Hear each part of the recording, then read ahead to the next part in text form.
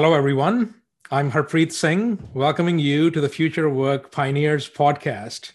Today, we have with us Sabra Horne, the Chief of the Cybersecurity and Infrastructure Security Agency Innovation Hub at the Department of Homeland Security.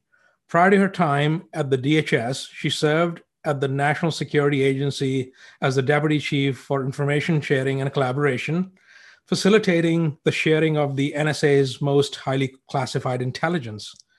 She was Senior Advisor to the NSA's Threat Operations Center leadership. She was previously Director of Communications at the Department of Justice Office of Justice Programs, and also served as the Chief of Staff at the ODNI in the stand-up of the National Maritime Intelligence Center. Prior to her government service, she had a storied career in academic publishing as the senior executive editor for the largest list of academic criminal justice publications at Wadsworth Publishing. She holds a master's degree in public administration from the Harvard Kennedy School of Government and a bachelor's in English from the College of Charleston. Sabra, welcome to the show. Thank you, Harpreet. It's great to be here. Before we jump into specific questions, it would be great if you could provide our viewers some insight into how you have progressed into your current position. You have a very impressive and a broad background. If you can tell us how you made your move into the government and subsequently ended up in your current role, that would be wonderful. That's great, Harpreet. Well, it's been an interesting journey, that's for sure. I will say I started my career in academic publishing and had an 18-year career doing what was really an incredible job. I got to travel the country and talk to academics and hear about their research. But I will say my life changed on 9/11, as did many other people. I decided then that I wanted to become part of the fight in helping to keep our nation safe. I didn't understand what that might look like. It took me a while to figure out how to be able to translate my skills into something that would work for government. And I made my way to the Harvard Kennedy School in order to get a master's in strategic management of national security.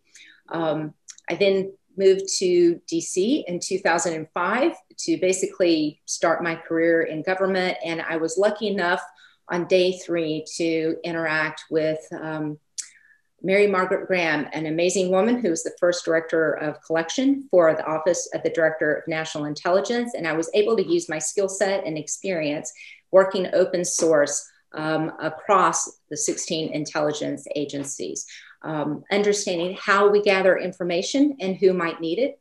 It just was very different. I had worked with professors getting information to students, and it's very different how they work within the intelligence community, but it's the same type of application. I will say I've been very lucky in the last 15 years within my government career, and have had the opportunity to be part of the ODNI stand-up and to really focus on 9/11 and the report from Congress and ensuring that our country was safer after that time.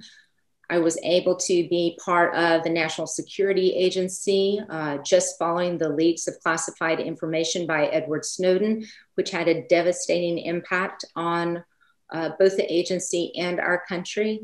And I am really excited to be part of DHS and to be part of the CISA mission in ensuring that we keep our country safer through critical infrastructure and ensuring cyber and physical security threats are mitigated. So now you are charged with building and bringing to life CISA's information hub. What do you see as some of the driving forces leading to innovation within DHS, and have you encountered any obstacles? I would love to say not at all, but as we know, that's not the reality in any job, is it? So I will say what is really interesting is watching what has taken place in the last several years with innovation across federal agencies. We are, in many ways, we all know that government sometimes lags our partners in the commercial sector, and they have long had an eye on how important innovation is and how important innovation is to ensuring that the private sector is really keeping pace with technology as it's changed. The government, I think, has come into that over the last several years, and it is really remarkable to see. There's virtually no agency that you can go to that doesn't have some emphasis on innovation, whether it be specific mission-focused operational divisions, or whether it be a broader means to gather input from the workforce, or whether it be very specific technologies that can help support mission support elements such as the CIO, the CFO, or the human resources area. So it's been remarkable to see how much more mature the innovation space has become in government, but obviously there's much more that we need to do. I think we can also look to the fact that we know that government by definition is a much more deliberative space. You want by necessity to ensure that there is the deliberation across the various agencies and across the different arms of government to ensure that we end up with the best overall policies or decisions or operational responses. But oftentimes that comes in conflict with the mission-driven need and the speed in which we need to deliver mission. And so we can look to some of our partners like DOD or some of the operational aspects of and agencies within DHS, such as FEMA, who has to respond during emergencies, to see that we do have the ability to pick up the pace and to do things quickly in a mission-driven environment. And I think we can see how that has really taken place. I would say innovation in government comes down to several things, which is creating repeatable processes. What do we make happen in a way that everyone across the agency can employ those mechanisms, rather than doing heroic efforts or Hail Marys that are a once in a lifetime but never to be replicated? It's really about creating processes and procedures and ways of working so that everybody can be part of innovation. It's also looking at the strategic goals of the mission and the agency to ensure that innovation is really resonating with exactly what the agency is trying to do overall, rather than going off onto its own and picking the next shiny object that should be brought to life. That's not really helping the agency overall. And finally, I think it really is about building a culture of innovation within the agency such that every single individual within the workforce feels responsibility for bringing innovation and finding within their own role how they might bring that innovation to life. So tell us about Innovation Hub. What are you trying to achieve there? Great. First and foremost, as I just mentioned, we're trying to build a culture of innovation such that every CISA workforce member feels responsible and able to be part of an innovation process, regardless of what their role is. We have both mission as well as mission support workforce members, and we want to make sure that each person is able to see how they might be able to look at the specific processes or policies or procedures that exist to govern their job, and how they might be able to make those more nimble, agile, rapid, easier, cheaper, faster, less painful, so that everybody feels empowered. And we're creating a crowdsourcing mechanism to enable capturing and then prioritizing the workforce ideas as well. We're really trying to focus on not just our mission innovation efforts. That is primarily focused within our Chief Technology Officer, who's working very closely with our Science and Technology Division within the broader DHS mechanism. But we're really focused on the mission support aspects of what it is that we do, whether it be our financial operations or our IT operations, our human resources, security, things of that sort. There's so much that we can do to bring innovation to those important areas. And I think that part often gets left out of discussions because, again, it's not the sexy thing, right? Oh, we want to pick this bright and shiny object and employ it right away. So I think there's some good work to be done there. And we're trying to take a look at that in a systematic fashion. And we have some good early wins that we're able to leverage. I would say we're also trying to figure out how we can do more with less. And I think technology can help enable that in so many ways. I can think back to, when I worked with DHS, when I was at the Office of the Director of National Intelligence, and, oftentimes a hunt and peck approach to mission-driven operations was what was employed many, many years ago. We simply don't have the time or the resources in order to work in that methodology any longer, and nor does anyone want to do that, right? Our world has changed, our world has matured, and the things that we're using in our lives each and every day, we should be able to use in our work days as well. It's interesting you mentioned crowdsourcing. Are you leveraging crowdsourcing for your workforce, or are you using it for identifying security threats? How are you using that kind of a paradigm? So within the U.S. government, crowdsourcing of the workforce is a very common and popular approach to figuring out problems that have to be addressed. So I would point to within DHS, we have some great examples, such as the Innovation Task Force and the innovation efforts within the TSA, which have been very robust since 2007. They employed a crowdsourcing platform to gather workforce ideas and to bring them to life. I think we can look to other agencies such as NASA, who do fantastic things with gathering their very creative and very hardworking, mission-focused workforce to figure out the problems that they need to solve. We are just standing up our innovation hub, and so that is something that we're going to be doing in the coming fiscal year, and are excited to take that on. I will say we have so many exciting ideas that are emerging from our workforce, but being able to make best use of a platform that really helps to enable prioritization, categorization, response in a way that makes sense is going to be really helpful. So speaking of workforce, we know that AI is going to dramatically change the workforce of the future. So how is CISA thinking about these changes, and what are the steps you're taking? So I would say, first and foremost, we all recognize that AI is the coming wave of the future, and there are many ways that we need to integrate that into both our mission support work that we do. We are employing a great test of how we might be able to utilize AI through our human resources approach.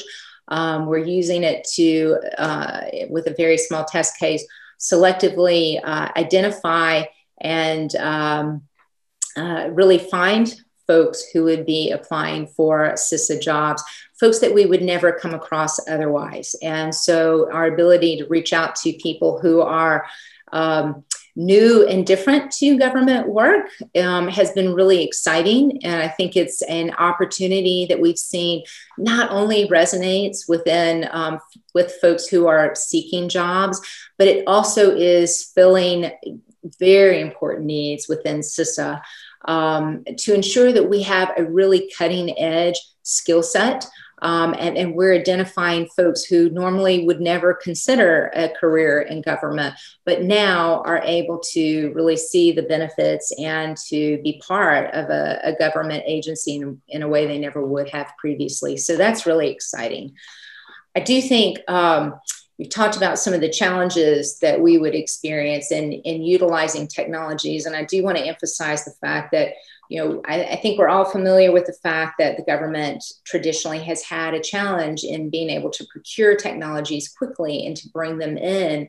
But I think we are doing some amazing things. The last several years has really changed the way in which procurement has taken place. And I'll point to DHS specifically. We basically have a remarkable number of authorities that allow us to bring on commercial technologies that we wouldn't have been able to access previously. There are some very inventive and creative procurement vehicles that we've been able to utilize. I'll highlight one called Commercial Solutions Opening Pilot Program, CSOP, and DHS has a current solicitation that's on the street for COVID CSOP proposals. And so we were able to, at CISA, to use that vehicle to bring on a technology called CREAS, which supports our emergency communications division.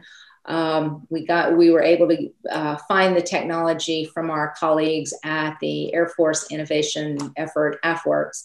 And we were able to utilize that vehicle and procure the technology in 18 days. And that is, I will say, record setting for us. And we're really excited to be able to make that happen. But most importantly, it shows that we can and we must be able to bring in commercial technologies in a way that benefits the mission and doesn't hamper and hang us up on the sometimes necessary evils of procurement that make it much more difficult, both for government as well as private sector. So that's a win I will take any day. Per my comments earlier regarding those heroic efforts, there were a lot of heroic efforts that people across CISA performed to make sure that we were able to procure the technology. However, we're trying to look at the processes to figure out how do we turn this into a repeatable process for everyone. No, that's wonderful. 18 days, you're beating the corporate sector. They can procure anything in 18 days. Well, okay, we'll take it when we can get it, right? So we know that cybersecurity itself is changing with AI. And so are you seeing any exciting innovations when it comes to the intersection of cybersecurity and AI? And are you partnering with any companies in the private sector to bring that to DHS?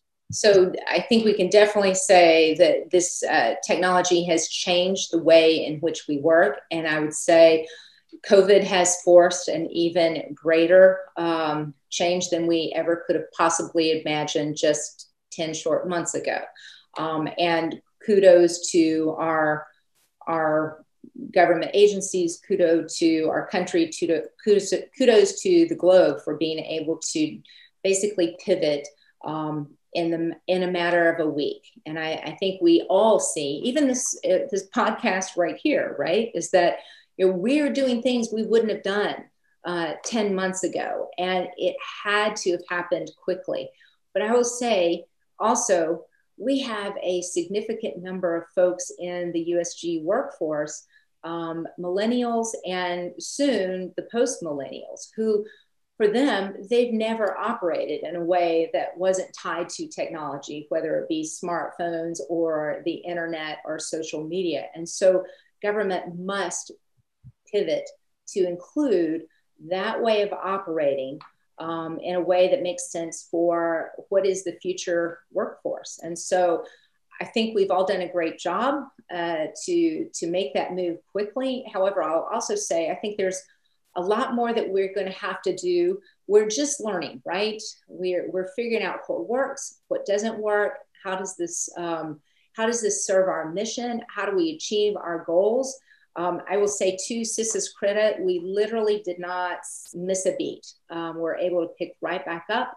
We have a very small percentage of our workforce that must be in a classified space in order to do our work, but the majority of CISA's work is unclassified. And so we were able to operate in a new environment very quickly. I will say our colleagues across the US government, particularly in the intelligence community and with our DoD partners who must work within classified spaces, I think they've had a harder time in being able to pivot with the rest of the world. Much of their work just simply has not been able to be translated in the same way. And we know that, the amount of money that would take and the time that it would take in order to enable a ballooning of skiffs, classified spaces to do that work across the country, around the globe, would be extraordinary, and it's simply not possible. So I think they have a huge challenge. That is a different type of challenge in figuring out how to work within those classified spaces. I'm going to take a moment to invite my colleague, Adam Wood, to join the discussion. Thanks, Adam. Hi, Sabra. How are you? Good. How are you? Doing well.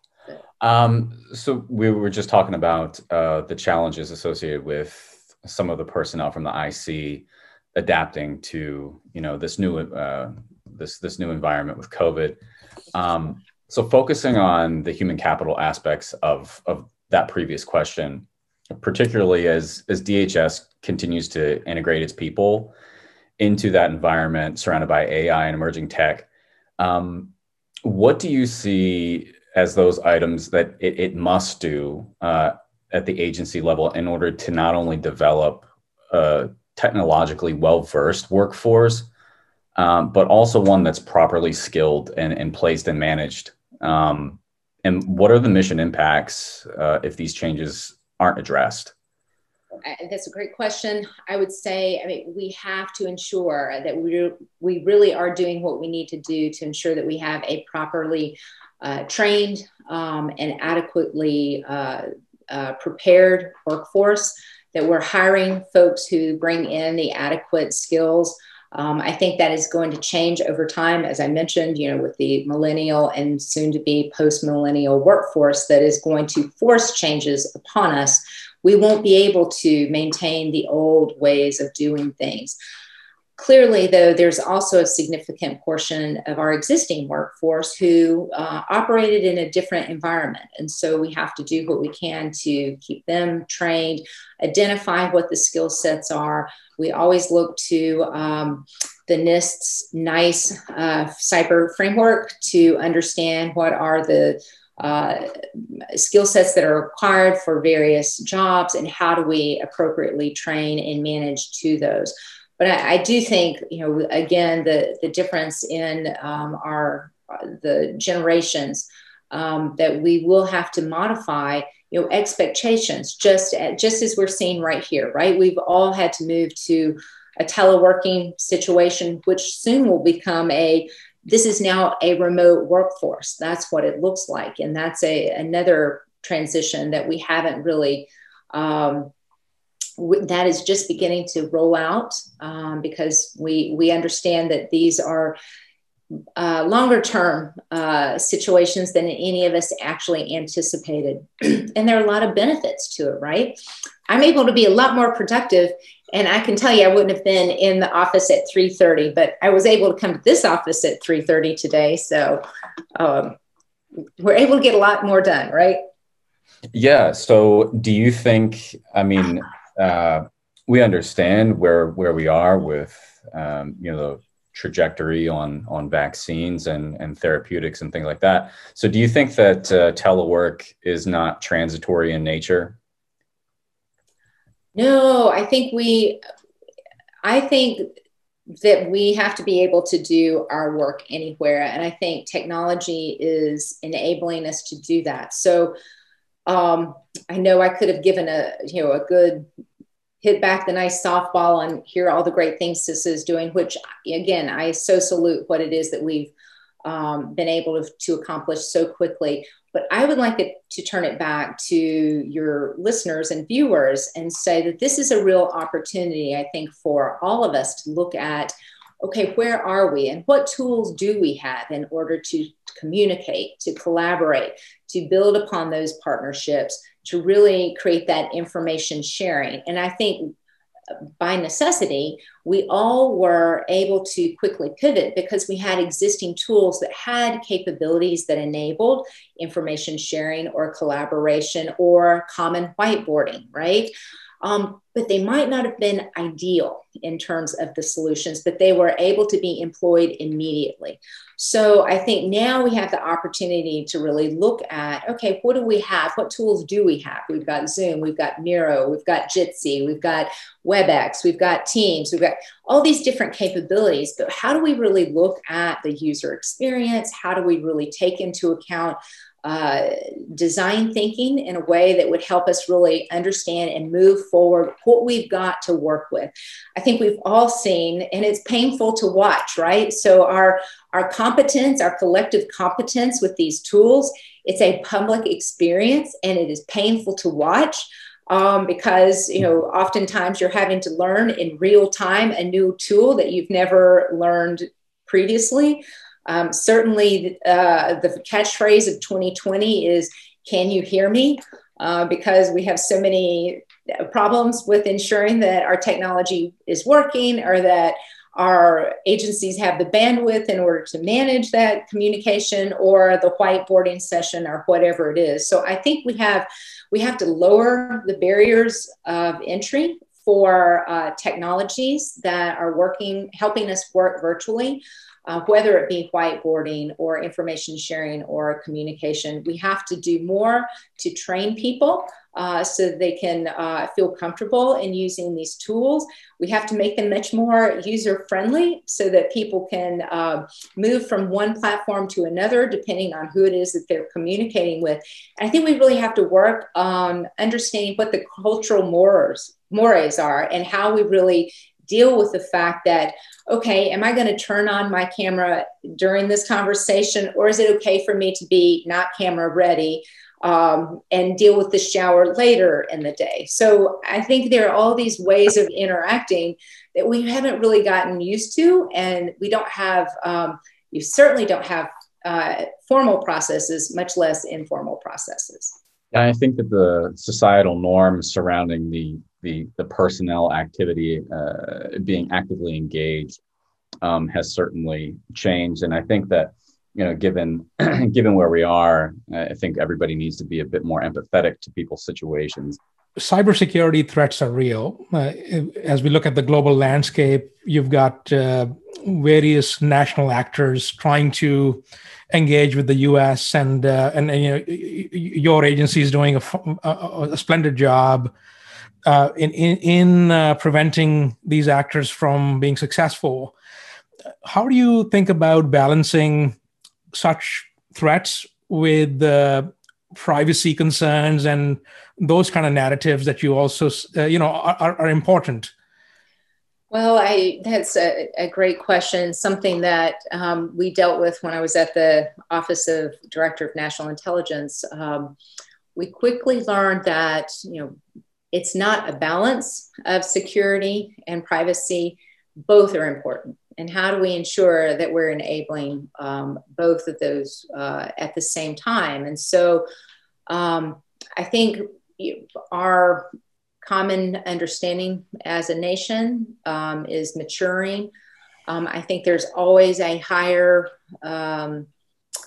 degree required for government to ensure that they're keeping the highest standards possible and protecting our citizens in the way that we know they need to be protected.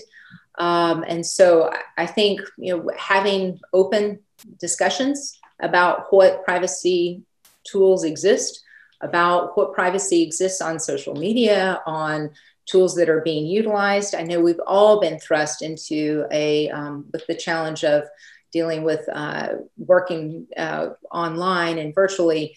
We've all had to face the issues of, how do we keep safe and how do we do what we need to do to protect our nation's secrets and even information that shouldn't be made public. How do we make sure that we're doing what is right to keep things safe? So when we think of operational readiness, AI is playing an important role on the military side. How are you leveraging AI or scaling it across DHS? Right. So I think across DHS, that's a very operational CISA is the eighth component, operational component within DHS. And our mission is very different, and our structure is very different from many of the other component agencies, such as FEMA, our TSA, Customs and Border Patrol, the Secret Service, the Coast Guard, things of that sort, who by definition are ensuring that they're dealing with operational challenges each and every day. And so they definitely have to figure out how to utilize AI in order to enable their missions. For CISA, our role is primarily to ensure that the owners and operators of critical infrastructure understand the cyber and physical threats that face them and how they might mitigate those threats. And so we're about communicating with the stakeholders that we have, and that we are understanding what their challenges are in terms of the technology that they're working with. However, I think there's a lot of opportunity, as I mentioned earlier, in regards to the mission support aspects of what it is that CISA does. How do we do a better job of utilizing technology to enable faster, quicker, better hiring practices? Or how do we work within our financial structures, our budgeting, our contracting, things of that sort, to make best use of technology? Or even the infrastructure that CISA has itself. How do we really ensure that we are keeping nimble and fresh to enable every technical advantage that we need to have available at our fingertips? So when we think of leveraging some of the latest advancements in technology, the idea of workforce development takes center stage. It's essential if you're going to be successful. So how are you upskilling your current employees or thinking about that? That's right. So there are, I will say, having come from private sector and then going into the government, I will say the government really does do a phenomenal job of identifying necessary skill sets, providing training, understanding training needs across the U.S. government. It is truly remarkable, the amount of training that is available. I think the challenge is how do we really stay on the cutting edge and recognize what it is that is taking place in the commercial sector, and how do we stay on top of that? So again, finding skill sets when we're hiring our workforce, and then quickly understanding what skill sets are required and how do we train folks to best meet those challenges. Absolutely fundamental to ensuring that we're staying ahead of the curve. Any parting words for our audience? You know, I definitely want to emphasize the fact that I think part of what it is that we're going to have to be working on in the future is curating data more effectively and ensuring, to enable the technologies that are coming and that we'll be using in the future. I'm very proud of CISA, just appointed Chief Data Officer, and I'm excited about what will come with his work. But I think we're seeing just overall, it's how do we ensure the security of the data that we have? And that really is an extension of the mission that we have at hand. And it's our job to ensure that we're doing right, not only by stakeholders of critical infrastructure, but also by our mission as well. Thank you very much, Sabra. This has been such a pleasure. That's great, Harpreet. Thanks. I've been pleased to be here. Thank you so much for inviting me.